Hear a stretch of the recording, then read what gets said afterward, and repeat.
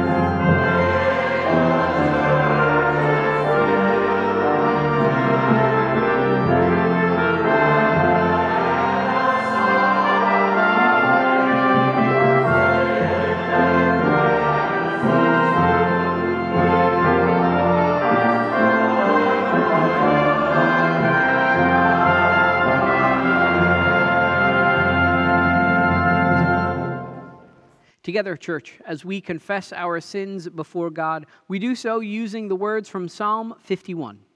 Let us pray. Have mercy on me, O God, according to your steadfast love. According to your abundant mercy, blot out my transgressions.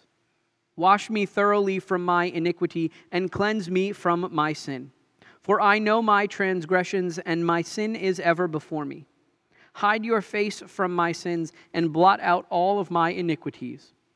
Create in me a clean heart, O God, and put a new and right spirit within me. Do not cast me away from your presence, and do not take your Holy Spirit from me. Restore to me the joy of your salvation, and sustain in me a willing spirit. O Lord, open my lips, and my mouth will declare your praise. Amen. Almighty God, in his mercy, has given his Son to die for you, and for his sake forgives you all of your sins. As a called and ordained servant of Jesus Christ, I therefore declare to you the entire forgiveness of all of your sins in the name of the Father, and of the Son, and of the Holy Spirit. Amen.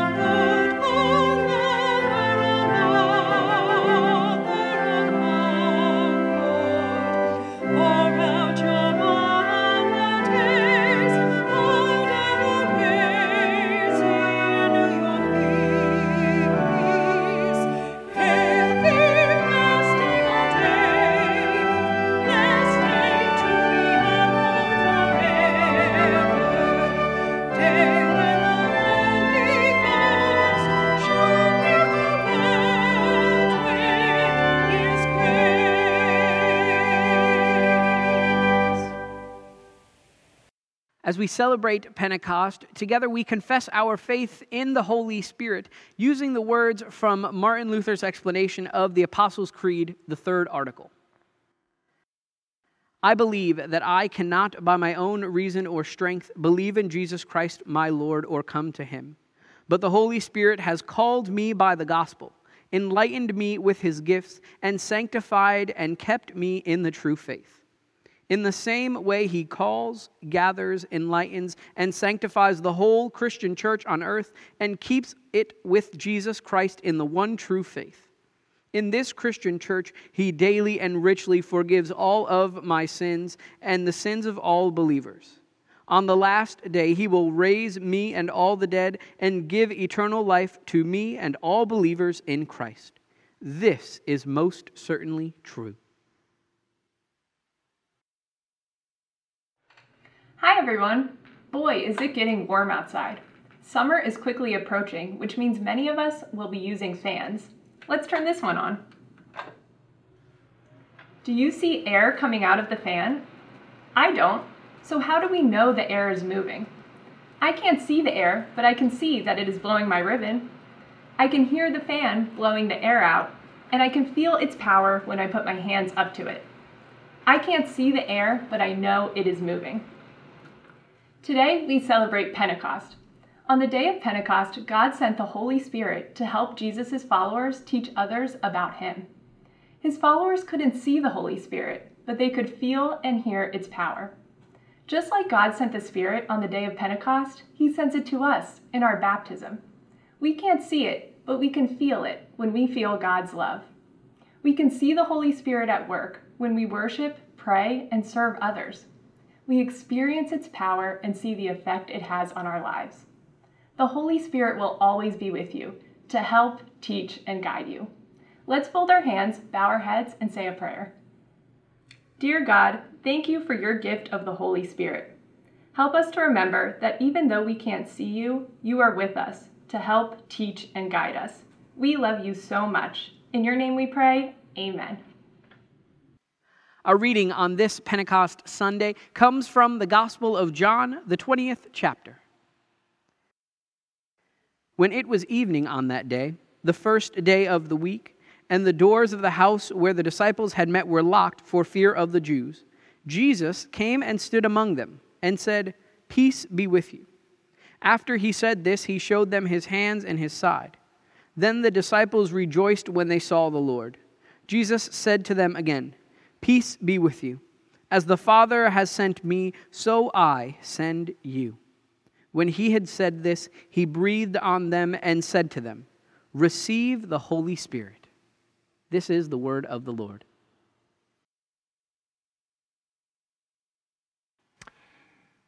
Every year on the first Sunday after Easter, or I should say more appropriately, the second Sunday in the season of Easter, it's our tradition to read the passage that you heard once again today from the 20th chapter of the Gospel of John, in which the risen Christ appears to his followers on the evening of Easter behind closed doors. And then if you read a little bit further on in chapter 20, you'll find that he does it again 1 week later, in a place where they were locked up in fear and where he reveals his life-giving, love-giving, conquering presence to them. Well, if you're sitting there thinking to yourself, why is he still preaching about Easter when we're supposed to be celebrating the coming of the Holy Spirit on the day of Pentecost? There are two parts to my answer to that question, both of which make me very glad to revisit a passage from Easter on a very different Pentecost. And the first part has to do with the fact that unlike the followers of Jesus who were huddled behind those closed doors on the evening of Easter, and even a week later, you and I have been huddled behind closed doors for the entire season of Easter, all the way to and including this day of Pentecost, because the doors have been closed to stores and to schools and to places of business and even churches like this, not for fear of people who are out to get us because we're followers of Jesus, but of a virus that has an effect and can infect people of every nation and every faith. And so if ever there was a year for us to identify with the people of John chapter 20, I think this is probably the year. But what's great about this passage from Easter, but now for Pentecost, is that it reminds us that our Jesus always comes through for us to meet us wherever we are and however we feel, even behind closed doors, even in moments of fear, as well as moments of joy, or perhaps moments of doubt. And in those moments on Easter and even a week after, somewhere in the city of Jerusalem, John tells us that Jesus does two things and he says two things. The first thing that he does is he shows his followers his wounded hands and his side so that they would know that this really was the one who suffered for them, the one who died for them, and they weren't just seeing a ghost. The second thing John says that he does is he breathes on them, which I'll talk more about in a minute. The two things that he says to them are, "Peace be with you." And then he says, "Receive the Holy Spirit," which is the other part of my answer and the other reason why I think this passage works very well on this day of Pentecost and in a year like this one.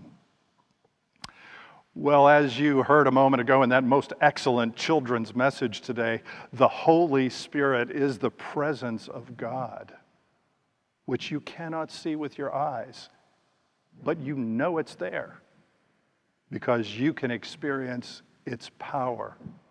And what you can see are the effects that it has on all creation, on a living church, and all people who bear the name of Jesus.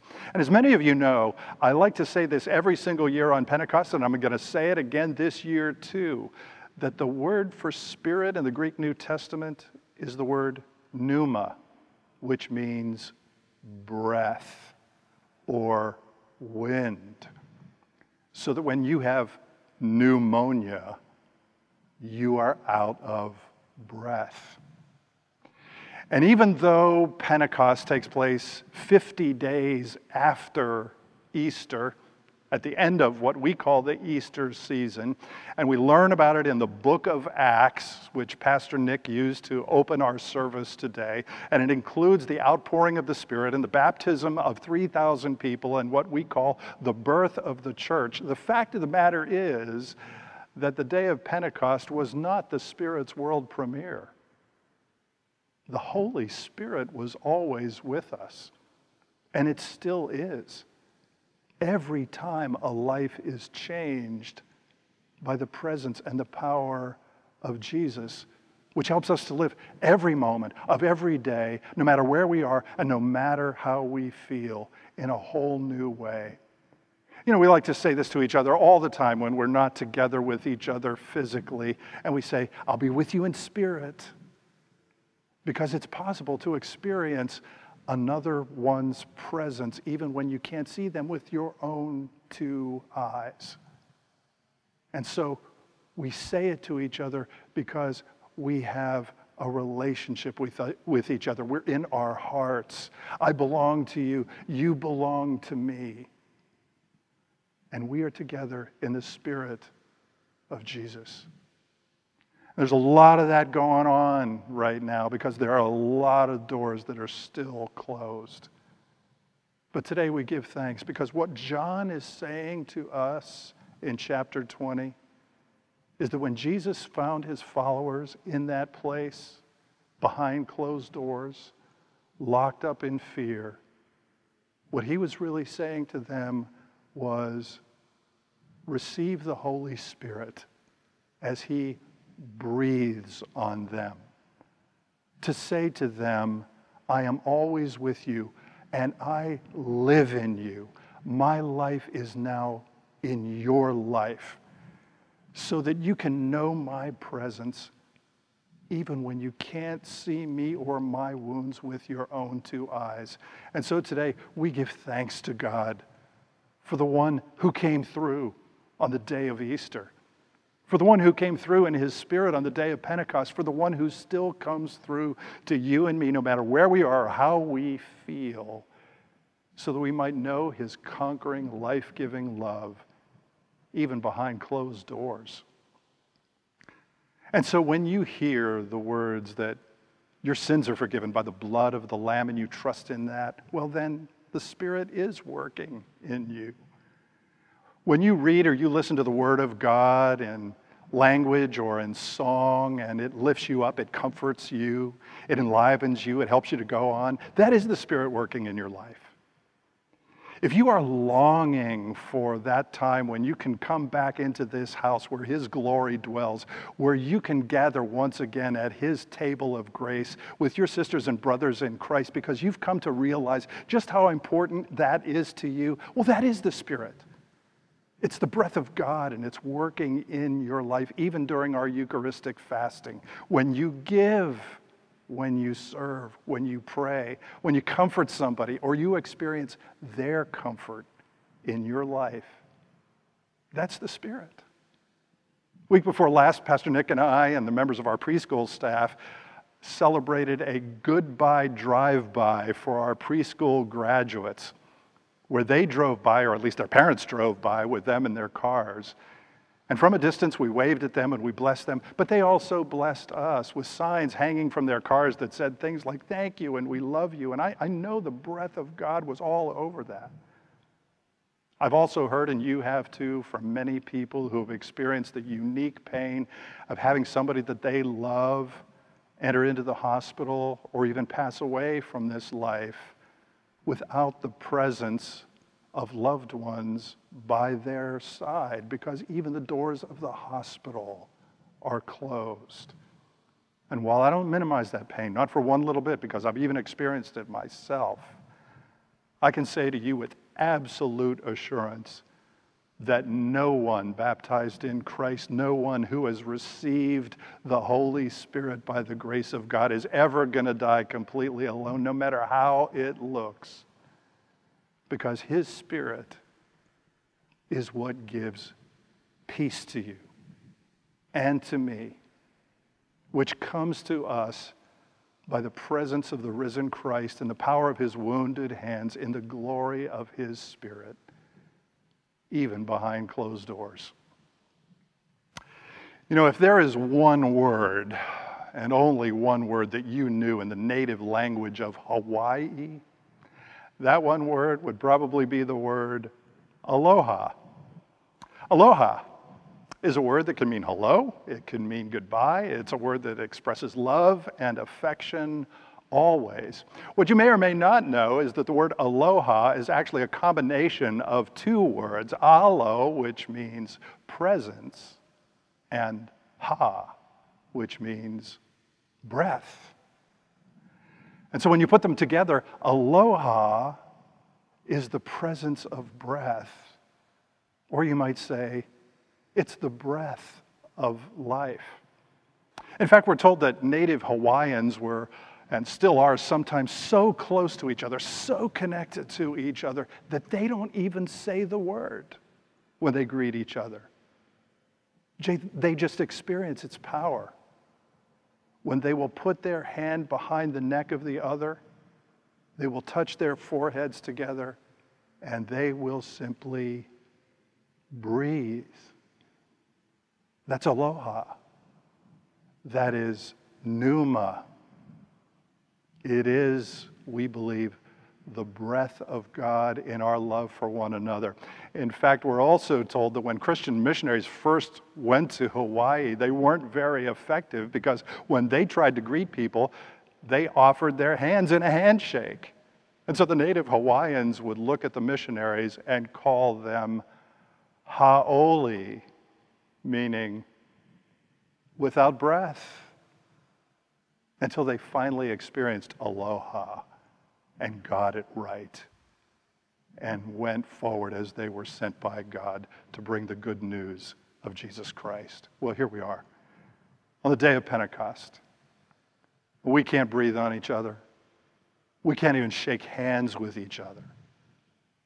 But what we do have, and what we will always have, is the Holy Spirit of the risen Christ, the pneuma, the breath of God, His life in your life, so that you can know that your Savior, your Jesus, is always with you, no matter where you go, no matter where you are, no matter how you feel, even behind closed doors. And with that, I close on this day of Pentecost, except, of course, to say to you, aloha. Receive the Holy Spirit, and may His peace be with you. As we bless the Lord at all times, wherever we are and however we feel, for His mercy is great, and He is with us, even behind closed doors, until by grace and by love and by the blessing of the risen Lord, we worship together again, face to face. God bless you. Have a great Pentecost. In the name of the Father, and of the Son, and of the Holy Spirit. Amen.